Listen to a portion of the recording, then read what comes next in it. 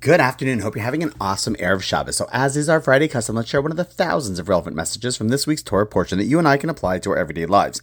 This week's Parsha being Parsha Shmini. Now, today's idea is an amazing insight into Jewish leadership. So after God's taken the Jews out of Egypt through using his right-hand man Moshe, he now has to pick on who's going to be the Kohen Gadol, the high priest, the one who's the top guy in the running of everything related to the temple, and so much more. And sure enough, he taps Aaron, Moshe's brother, for the role. However, when the inauguration is about to happen, Moshe says to Aaron, Krav el mizbeach, come forward to the altar, seemingly hinting to the fact that he has to tell Aaron to come forward.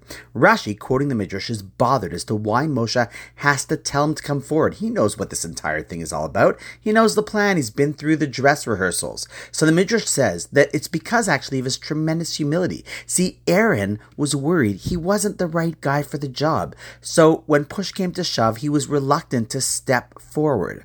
To which the Midrash then says, Moshe says, don't worry, come, because the kach nivcharta, you're chosen for this. However, some explain those words to mean, because for this you were chosen, meaning for this reason, for the fact that you are so humble and think you aren't the right guy for the job to represent God. That's exactly why you're the right guy for the job.